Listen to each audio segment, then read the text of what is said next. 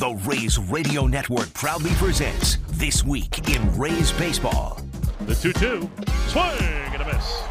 He struck out. His hand goes down. That's 8 strikeouts for Shane McClanahan. Coming up, we'll recap the action from this past week, take a look around Major League Baseball, and sit down for in-depth interviews with the biggest names in the game. First pitch to him. Line back up the middle, but there is Franco.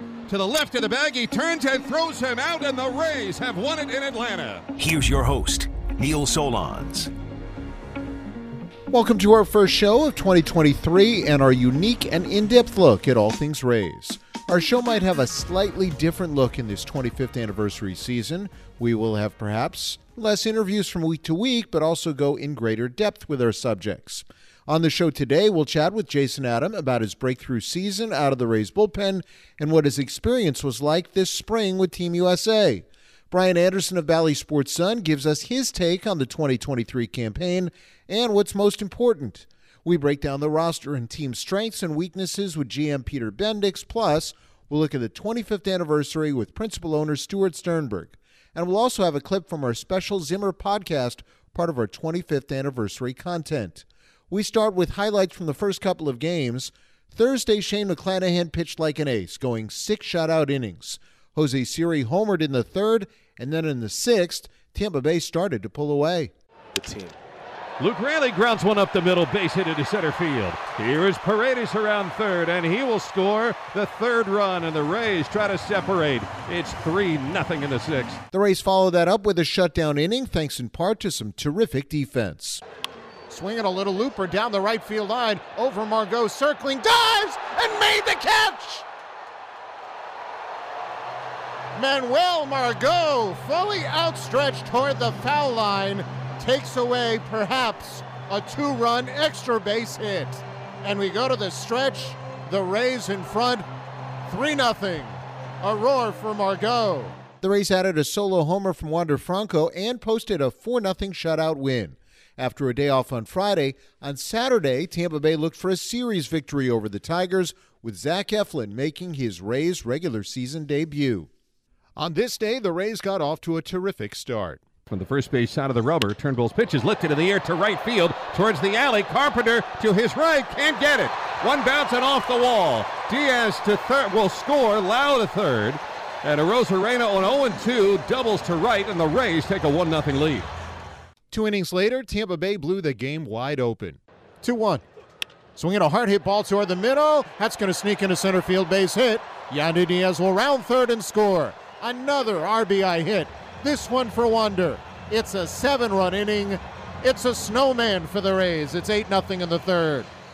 Franco drove in 3 runs. Yandy Diaz was a triple shy of the cycle. Tampa Bay won 12-2 and can sweep the series with a victory this afternoon. Coming up, Jason Adam. What was the best part of the USA Baseball experience, and does he have any dad jokes for us? Find out right after this on the Rays Baseball Network. Well, we continue on This Week in Rays Baseball, and our featured guest on this first Sunday of the regular season is a guy who is back with the team and also back from his experience with Team USA, and that's Jason Adam. Jason, thanks so much for joining us. Glad to be on, and glad to be back, too. And we're glad to have you, but before we get into this season ahead, I want to touch on your experience with Team USA. What did it mean to you, and what was it all like? Yeah, it was an unbelievable experience. I mean, it's really hard to put into words. It meant so much getting the chance to represent our country. I mean, I'm incredibly thankful to have grown up here in this country. And so, yeah, to put the USA on your chest and go out there and have a bigger purpose was really cool. It was fun meeting all the guys. It was fun. It's an experience that I'll take with me and be telling my grandkids about.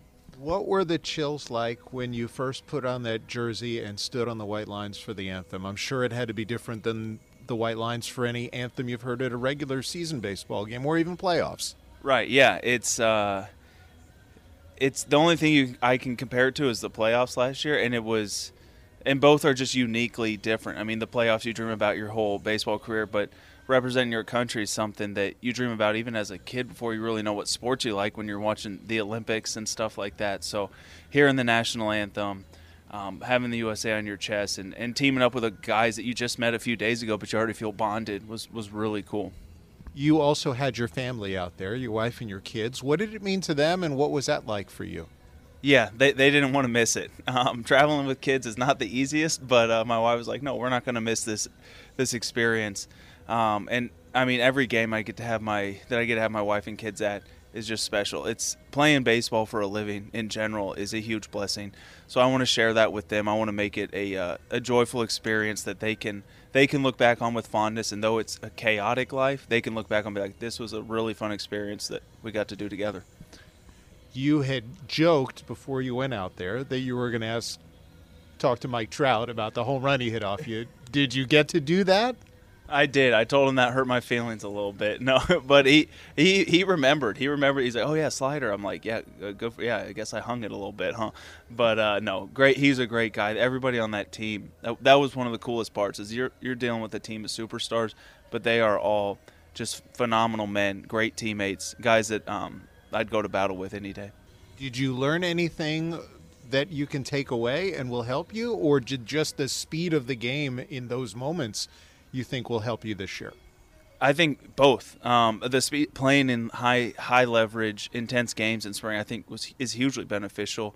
Kind of get that out of the way so that now once season starts, every game matters in season.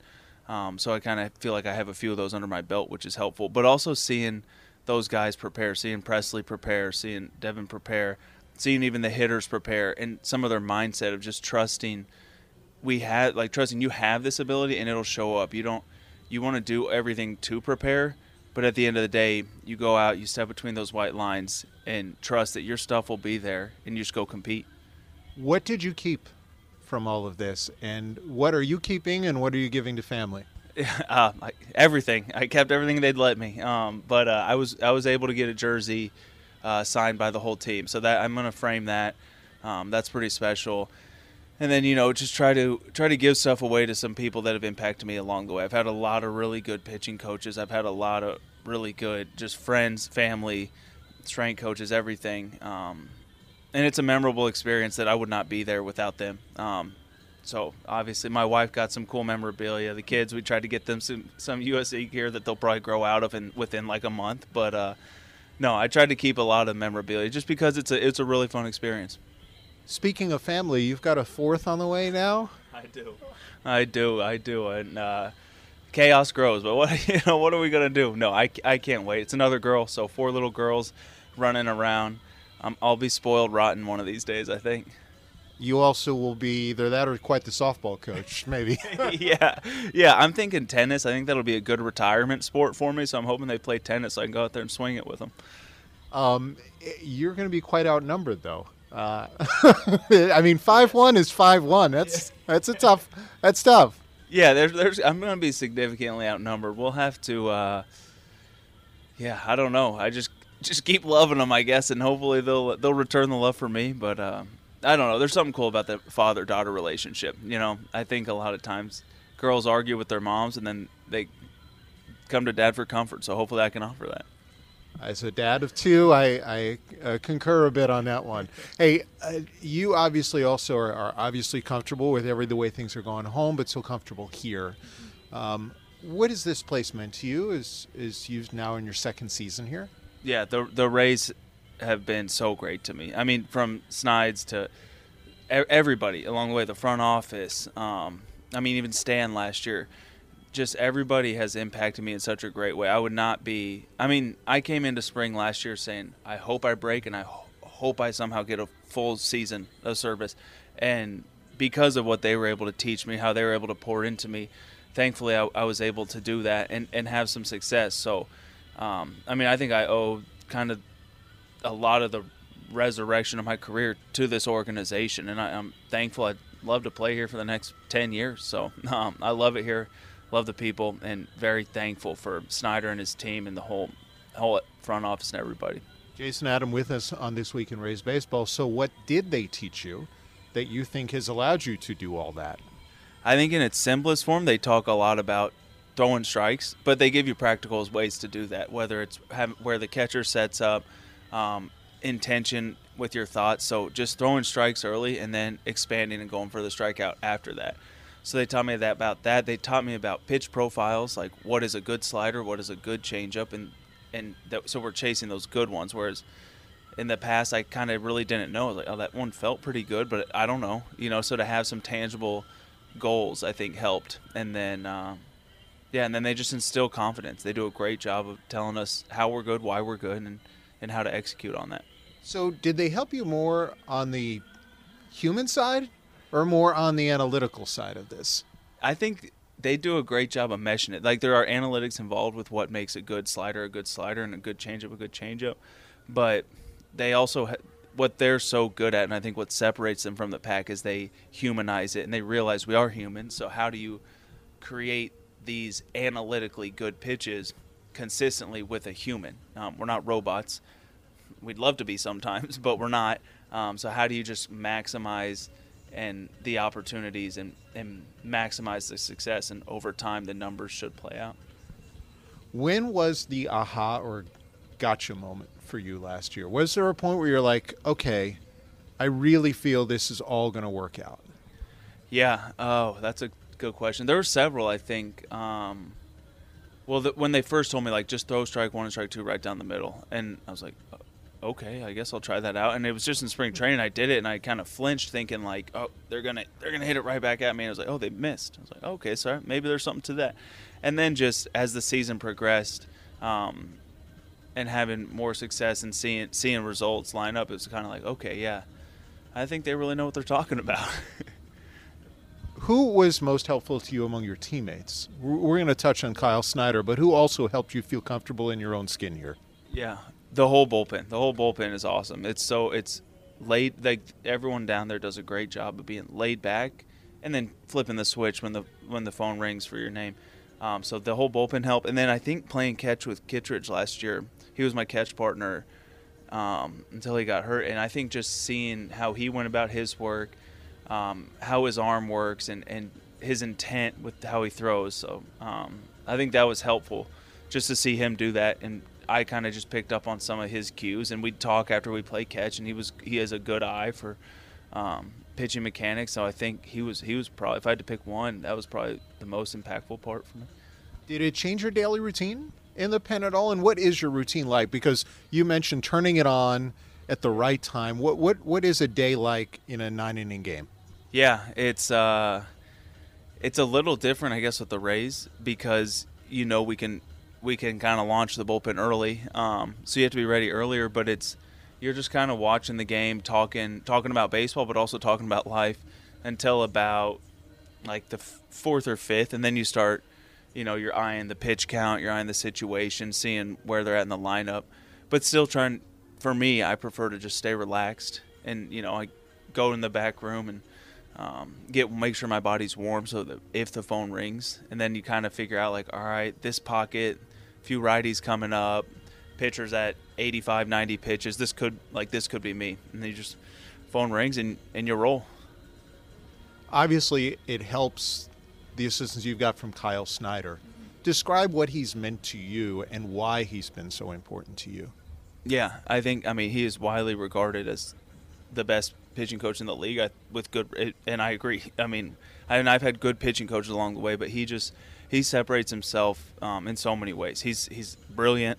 He knows what are good pitches and why they work, and then he knows how to communicate that. He knows how to tell you what to do and just keep things simple. There was a stretch last season where things were rolling really well for me, and I kept being like, "What do you got?" And he's like, "No, nothing." He's not going to just tinker with you. Though I'm sure he had things he wanted to fix, but he's like, listen, I'm going to keep instilling. He's big on instilling confidence, so he instilled confidence by saying, no, you're good. And then so you start picking up on that confidence. And then when he speaks, you know he has good reason to speak, and you're going to listen and try to put into action whatever he says. It sounds like, on the human side, he did more for you than anything. Yeah, he's hugely impactful.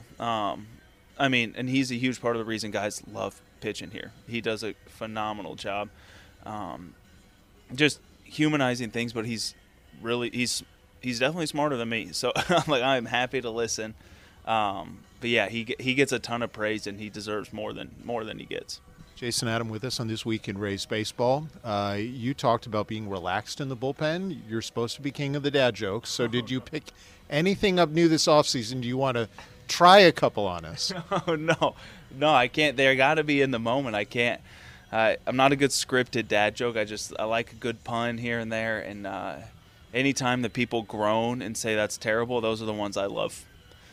Who has anyone surprised you during the course of spring training or as we get started this weekend with the regular season that you're like, ooh, this could be a good addition in terms of competing? Yeah, Calvin Faucher's coming out of his shell a little bit. He's brought some really good dad jokes, and he's not even a dad yet, so he's got a bright future. Speaking of bullpen guys, a lot of people have looked at Calvin as a guy who could take a big jump this year. You took the big jump last year. Is he one? And if not, who are some other guys who you saw during the course of the spring and went, ooh, there's another guy? Yeah, no, Calvin, he's electric. His stuff is electric. So I think he will take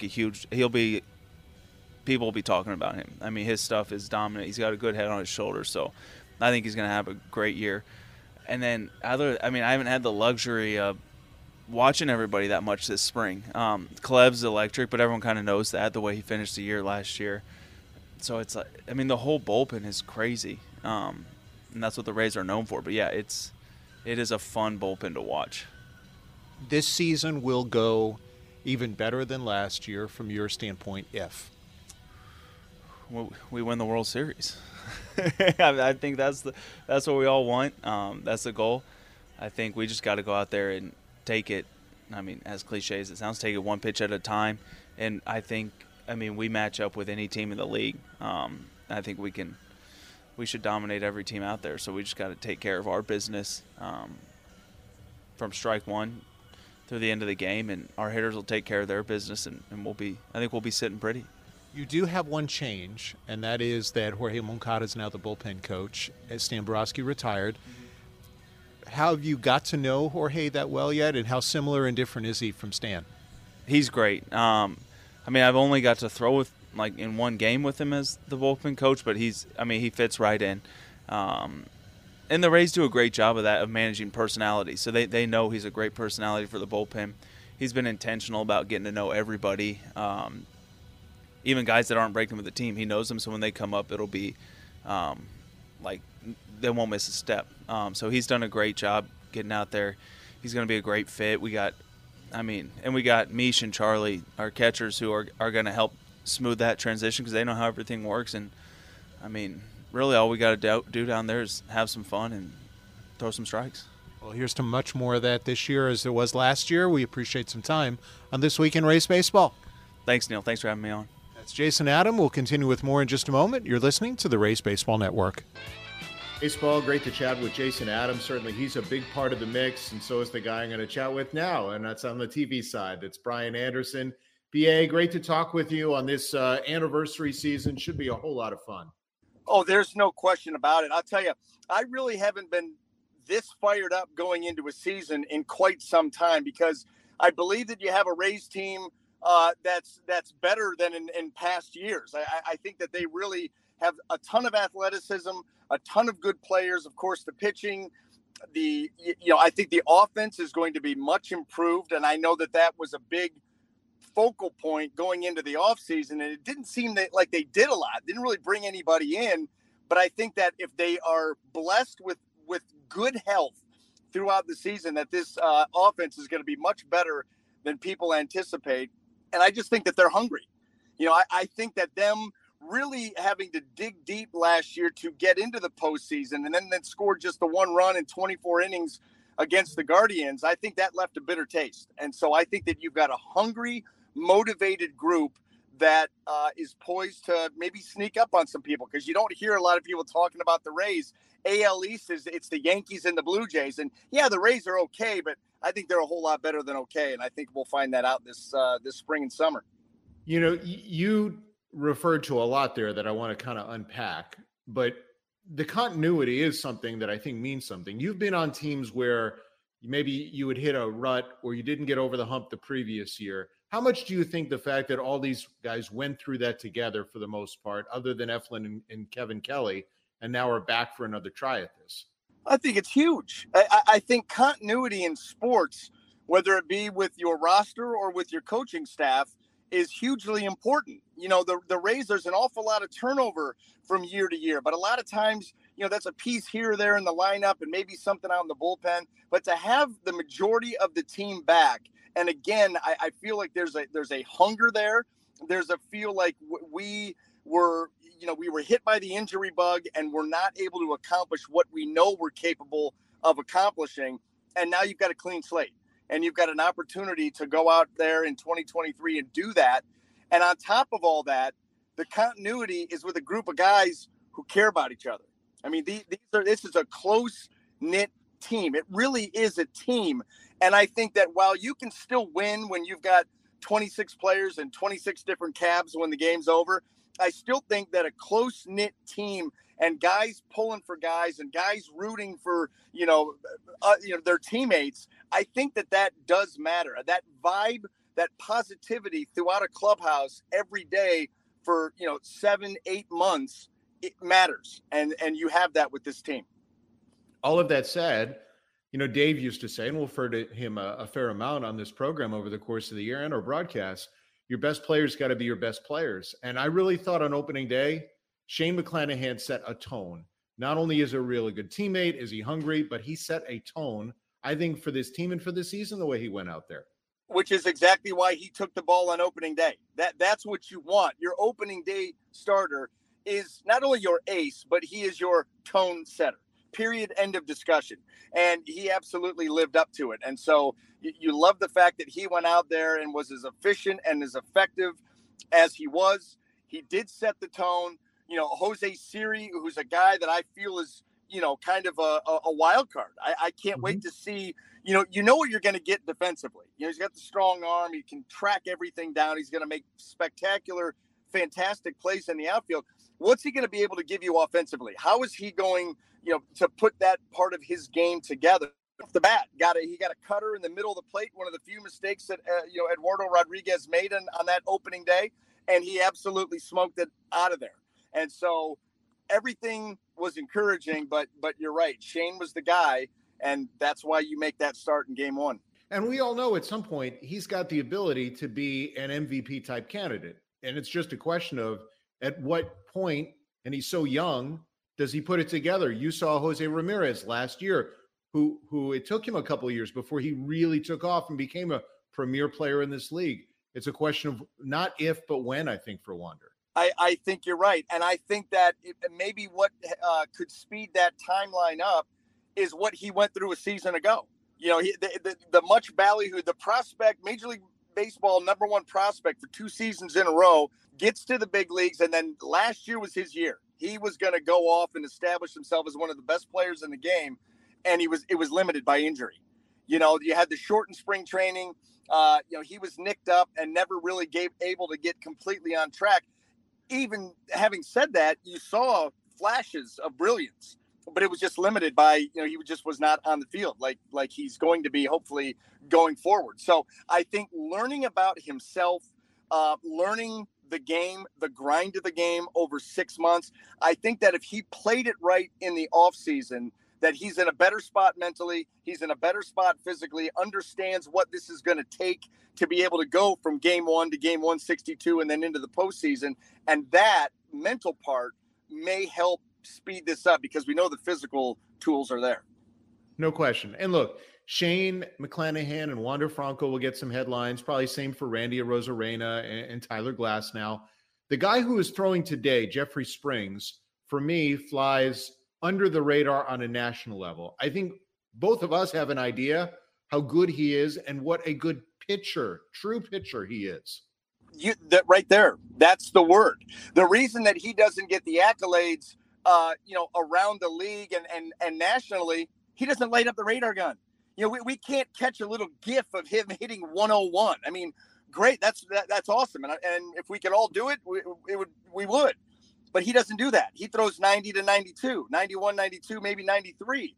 But he knows how to pitch. That's the key word that you used. He is a pitcher. That's not celebrated anymore. It's all about the measurables and the analytics and the spin and the miles per hour, the velocity. And Jeffrey goes, that's great. Let them have all the headlines while I just go out and pitch well and put my team in a position to win every single time I take the mound. What you saw him in spring training. I got to do 2 of his games in spring training, and it was the first time I saw him, I'm like, that may be as good as I've seen Jeffrey Springs. The next time I saw him, I'm like, he was better this time than he was last time. That's how efficient and effective he is. And he keeps it simple. He's got the breaking ball that he's been changing the shape and the speed on, but the fastball and the changeup, the ability to attack all 4 quadrants of the strike zone, and with that changeup to get the amount of chase that he gets. He's one of the top, most chased pitchers in Major League Baseball of swings on pitches outside of the zone. The way that he's able to tunnel his pitches and convince you, okay, that's going to be there. And by the time that ball gets there, it's out of the zone, and he picks up a lot of swings and misses. And a lot of it is the changeup to the right-handed hitter. He is so fun to watch because he pitches in a style that I did, and you don't see it that often anymore. It's all about stuff. He's got good stuff, but he's got a better formula. And he reads swings really well. I don't. There are very few pitchers today who you see adjust when they see hitters take a certain type of swing in a certain count. He does that. Yeah. No, that's a gift. That really is a gift. I was able to do that. I could only have lasted in the big leagues as long as I did by to have that ability. But even within that ability, there are guys that take it to the next level. Think Greg Maddux. Greg Maddux saw things that even guys that are trained to read swings, read a hitter's body language, he would pick up stuff that you would miss. You'd be like, oh wow, and he'd point it out, and you'd be like, okay, yeah. But it's like next level. And in the game today, Jeffrey Springs does that as well as anybody. You're right. And that's what makes it more effective because he sees a hitter's approach. He sees a flinch, maybe a way that a pitch was taken. Forget even the swing. Just the way that maybe the hitter took the pitch told him what half of the plate he's looking at. And so he's able to make those quick adjustments out there on the mound based off what he is seeing reaction-wise to his pitches. And that's a really special attribute. We have another minute or so, BA, but you mentioned a wild card in Jose Siri. I brought up probably an underplayed guy in Jeffrey Springs. Who's someone else that you think needs to get more attention as much as the focus will be on what a team this is? Wow, let me think here. The first guy that comes to mind, there's 2 of them. And, one of them, I think 120 games he played in last year.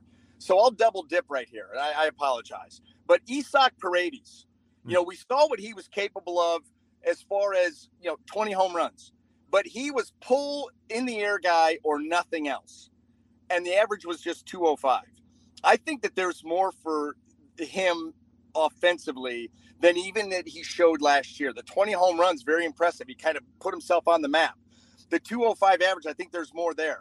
I think we saw a glimpse of that in the WBC where he hit 375. Granted, small scale or, sample size, but he hit 375. So I'm interested in watching him maybe really blossom right before our very eyes. And Harold Ramirez, this is a guy that very quietly last year in 120 games hit 300 with a 343 on base. He just finds a way to hit him where they aim. His first 2 swings, he will come out of his shoes, but then he has an approach. And I think that is going to bode well in this no more shifts game that we're playing right now. And so with those 2 strikes and his ability to go back through the middle of the field, he may have a better year. Who knows? But I think those are 2 guys that kind of have, that fly under the radar that are key contributors and hopefully see them take even a next step in their development. BA, good stuff. And we look forward to chatting with you all season long, my friend. Absolutely, Neil. Thank you so much for having me. I really appreciate it. That's Brian Anderson of Bally Sports Sun. In a moment, we'll hear from Peter Bendix. We continue on This Week in Rays Baseball and joined now by Rays General Manager Peter Bendix. And Peter, first of all, give us your feel as we're in this first weekend of the season, what your hopes and expectations are for this group. We know that the division is always going to be extremely competitive, and that's something we relish. I think we have as strong a team as we've had in a while, and we need to stay healthy. We need to be consistent. Those are important themes for every club, but we have a lot of talent top-end talent throughout the roster, talent throughout the organization. I'm really excited to see how that plays out, and our expectations for the season are really high.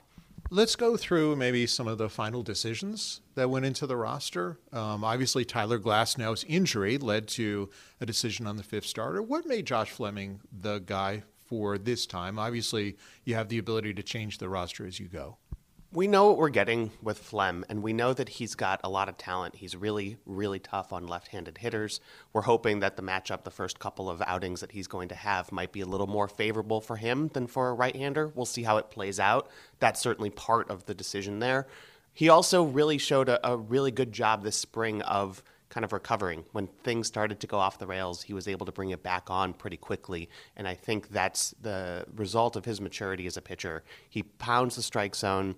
He's really tough on lefties. He's improving against righties. He can take the ball and, throw 90, 100 pitches if we need him to.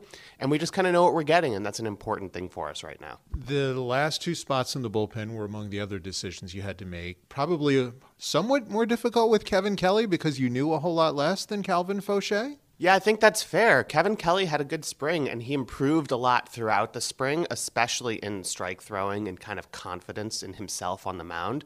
His stuff is really good. The fastball and the slider combination move east-west as much as any pitcher in baseball. He was able to improve the cutter, which is something we think is going to be useful against left-handers. And if he can throw strikes, we've seen that he can especially be tough on right-handed hitters. So we'll see how it plays out over the course of the season, but he really, I think, opened some eyes throughout camp. And Calvin Fauché, he suffered a little bit of a setback at the beginning of camp. But boy, when he came back from his first bullpen session all the way through the end of camp, he was as dominant as he's been. And he's got fantastic stuff. It's strike throwing with him, and I think he's really improved in that a lot as well. We had Jason Adam on the program earlier, and I asked for maybe an arm that could kind of take off like he did last year. And he said, well, why not Calvin? Yeah, when we acquired Calvin, we saw somebody with really good stuff and maybe some other issues that he needed to work through. I think the version of him right now compared to the version of him who came up against the Angels last season, it's a totally different person. It's night and day in terms of his self-confidence and his just belief in himself, which is a really big component in pitching. Speaking of confidence, obviously performance had something to do with it, but Luke Raley and Josh Lowe essentially won the last two roster spots on the position player side. How do you think their confidence changed from, let's say, spring training last year to spring training this year? With Luke, the fact that he made an adjustment this offseason, it kind of had our coaches buzzing even before games started. And then to see the results in spring training be so positive, both in terms of the power output, which we know is there, but also his ability to play first base, his ability to make more contact, some of the question marks. And I think he really started to believe in himself more, that he was a better version of himself, and the results certainly played out. With Josh, he struggled last year. He'd be the first to tell you that he learned a lot from that. He understands what he needs to do to be successful against big league pitching, and now it's about implementing those adjustments. And that was the main thing we were looking for with Josh in spring training, was how is he doing against fastballs? How is he doing against velocity? What were his mechanics like? What was his approach? All of those things are trending in a positive direction. Overall, where do you see, and we're chatting with Peter Bendix on This Week in Rays Baseball, where do you see, Peter, as the greatest strengths of this group overall? I think our pitching has a chance to be excellent. Our rotation, top to bottom, the depth that we have kind of in AAA that we're going to lean on, just given how pitchers work and injuries that are likely to occur. Our bullpen is deep, is strong, is versatile, left, right, different looks. I think we have a chance to really keep ourselves in every game with our pitching and our defense. And then on the offensive side, I mean, that's certainly that. I think health probably played a bigger factor in your offensive drop-off last year than anything else? I think so. Our top two players, Wander and Bilal, missed, 180 games between the two of them? That's a lot of output to lose over the course of a season. Between that and the fact that we now have more experience underneath guys like Josh Lowe, guys like Taylor Walls, expect that experience will lead to better performance from them. And then you have just the depth that we always need to rely on, again, on the 26-man roster in Durham, throughout the organization. Guys are going to get better. Guys are going to get worse. It's hard to know who is who, but we have so much talent to begin with that we're excited to see which guys are able to get better. I think this early in the year, there's always going to be some concern. What, Peter, on your mind, comes into play as I'm a little bit concerned about X? Consistency. With young players, consistency might be the biggest hurdle. We have guys who have a tremendous amount of talent, but being able to be themselves, the best version of themselves, day in and day out for 162 games, that's really hard to do. And you can't really learn it until you get to the big leagues. We saw last year with guys struggling with that consistency. I think this year we have the chance to be a lot better with that because of the experience that was learned last year, 2 years ago. But consistency is really tough, and so that's probably the biggest concern right now. Speaking of, Randy Arozarena was a guy who has put up really good numbers the last couple of years. I mean, last year, 20, 30, 40 with the first guy to do that, since Mookie Betts. But he wants to be more consistent. How much do you think the World Baseball Classic experience will help him get there?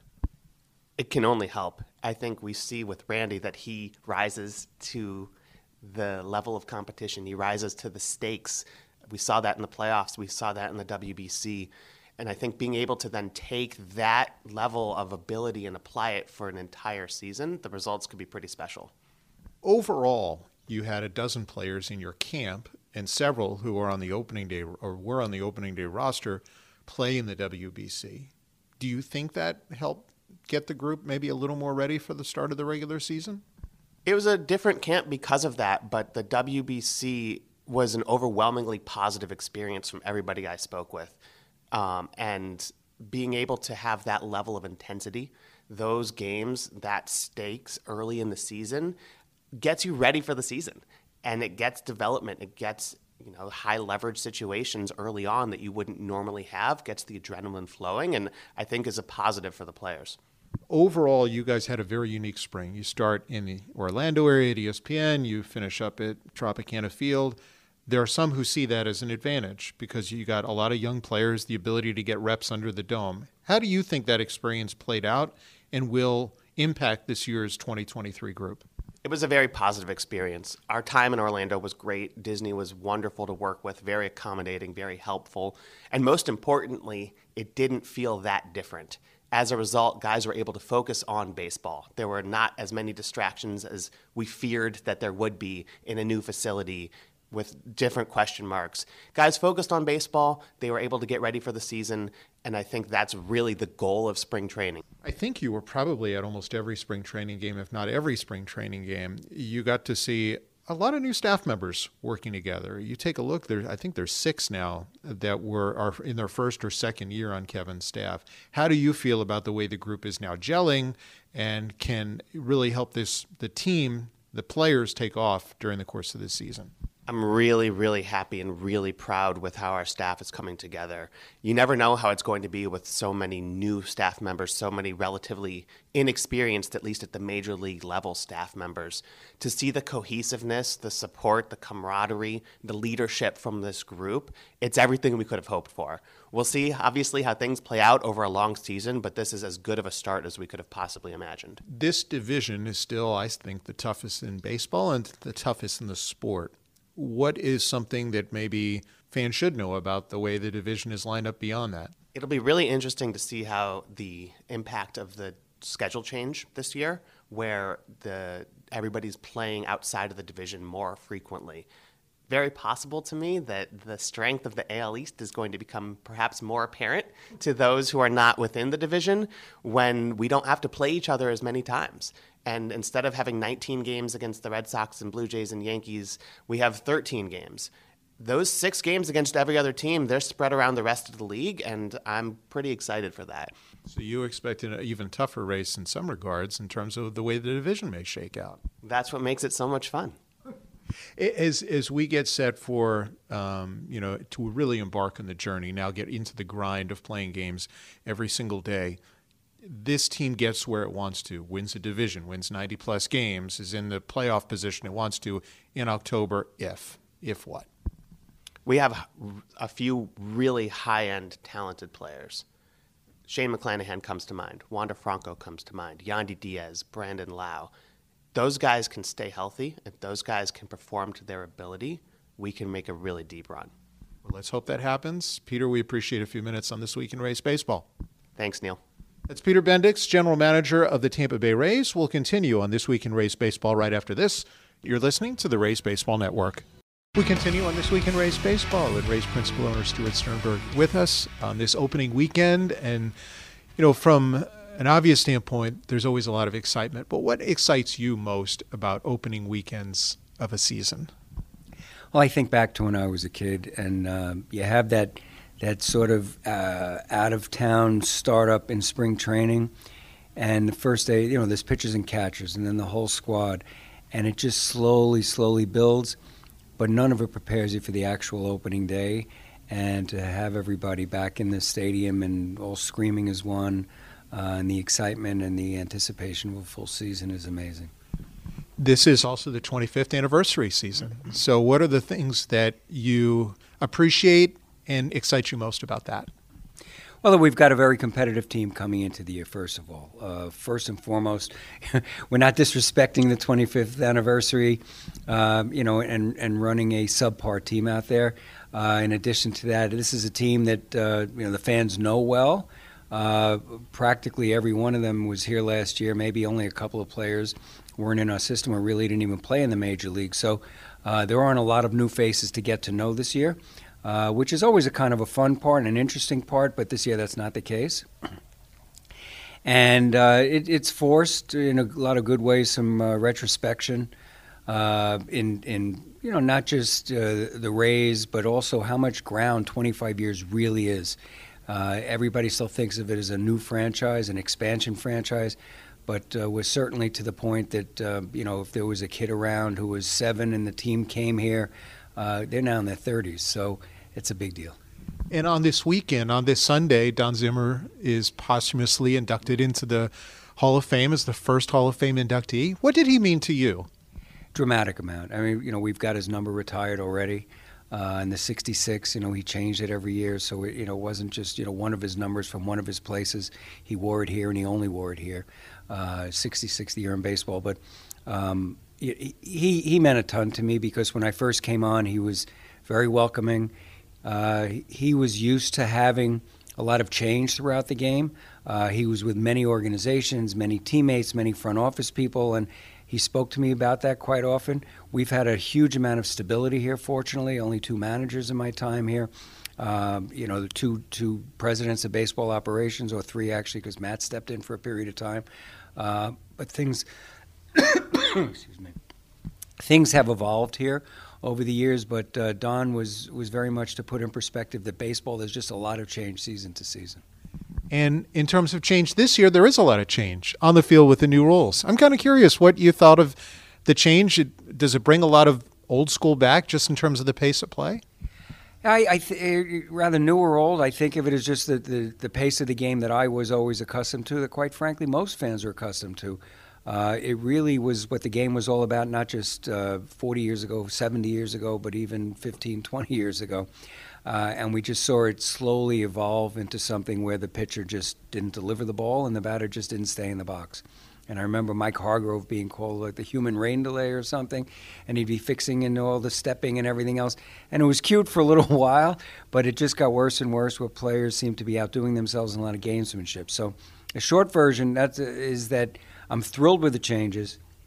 I was advocating especially the idea of getting the pitcher basically to throw the ball and the hitter to stay in the box and hit the ball.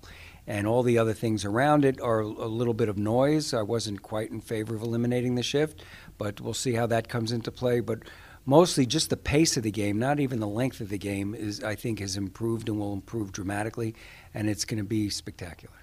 Whether you like it or not, I kind of believe that some of the other rules can actually benefit the Rays. The lack of shifting benefits, I think, athletic teams.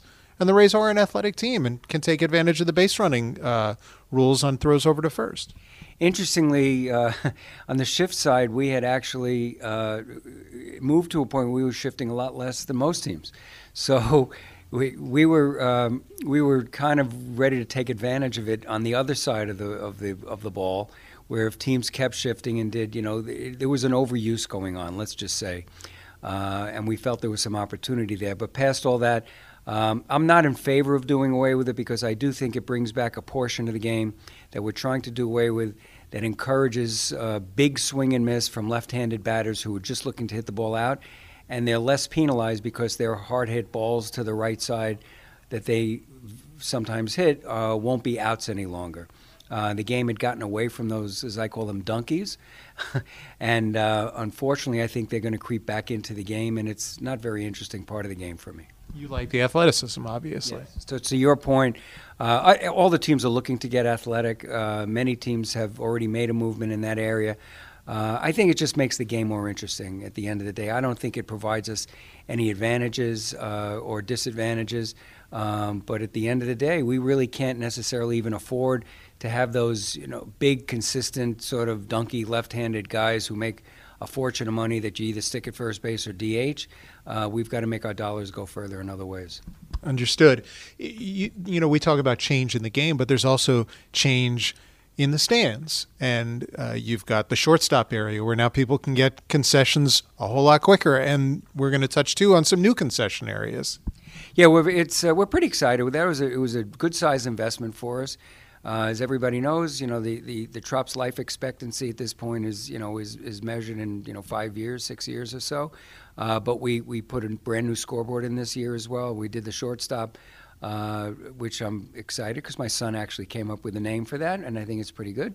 And I think people find it interesting. If you've ever gone into one of those stores where you just walk in and walk out, and if you haven't, you're going to find it kind of cool to try out. We've got some great food items.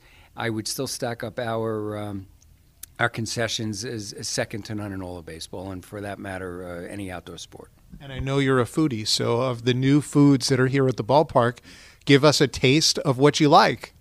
I am ecstatic about the pretzel dogs, and I guess it really, which I found out after I tasted the first one, we make the pretzels fresh every day.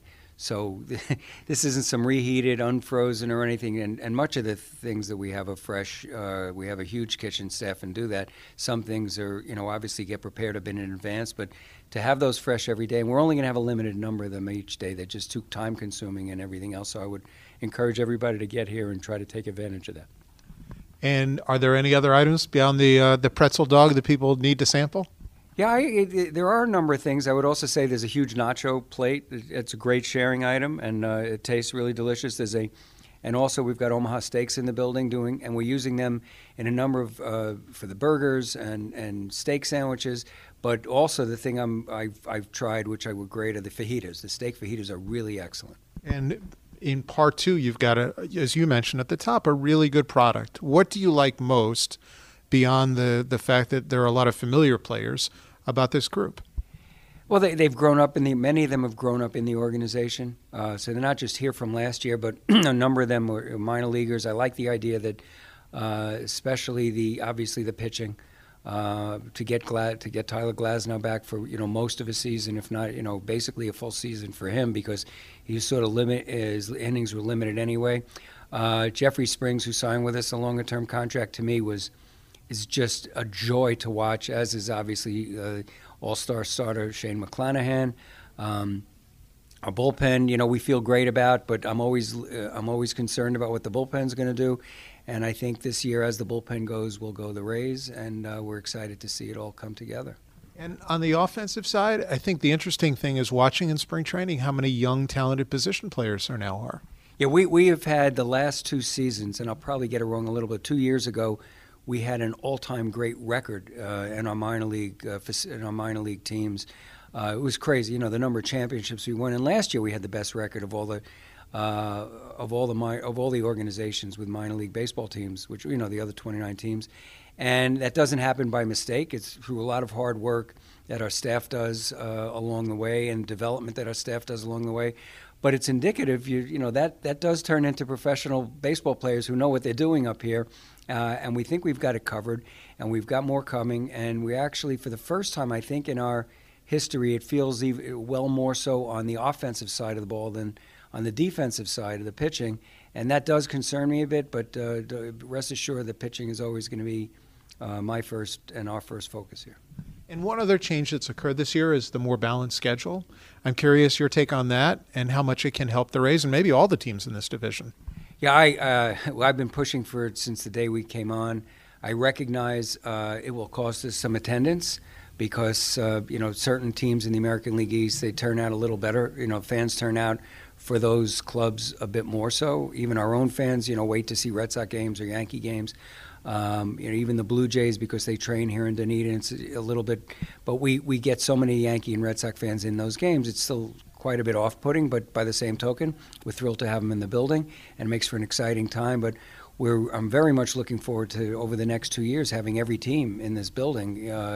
We could go 6 years between that happening, and before there was interleague play consistently, that didn't even happen. We just had your crosstown rival, so to speak, the Marlins. So I'm excited for that. It'll be great. We get to see all the teams in the game. I think it's a wonderful thing for the fans. And I think from the balance side, as far as it helps us out a bit, not having to play the Yankees, Red Sox, Blue Jays, and the Orioles as often as we do, because the AL East is still clearly, to me, the best division in baseball. Well, let's hope that it also leads to even greater success this year. Let's hope for great success on and off the field. And we appreciate some time on This Week in Rays Baseball. Well, thank you. I thank all the fans for listening in, and I look forward to seeing you out at the ballpark. That's principal owner Stuart Sternberg. Now, we discussed the 25th anniversary, and Sunday includes Don Zimmer going into the first Hall of Fame class. And we also discussed Zim with Widow Soot in a special 25th anniversary podcast. First of all, I've been all over this country with him in baseball, but to be here at home and be with the Rays, that was very special. For the first time in his life, he lived where he was, on a ball team, and that, to me, that was great. But the Rays even hired him. I'll never forget when he went down. Can I tell this little story? Years ago, Lou Piniella was the manager and Vince Manoli. They called him up after he came home from the Yankees and more or less retired. Asked him to come down for lunch. Baseball people, they do. So he went down. When he came home, he said, "Mom, I'm working again."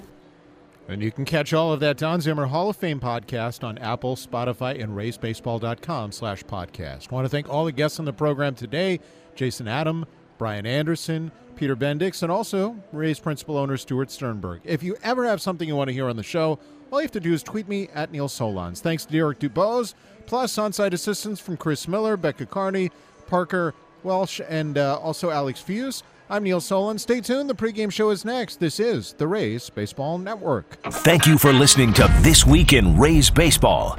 Breaking ball lifted to the air, way up there, into right field and deep. Judge is going back towards the corner, at the wall, gone! And the Rays jump in front 4-1. If you missed any of the show, catch it at RaysBaseball.com/radio.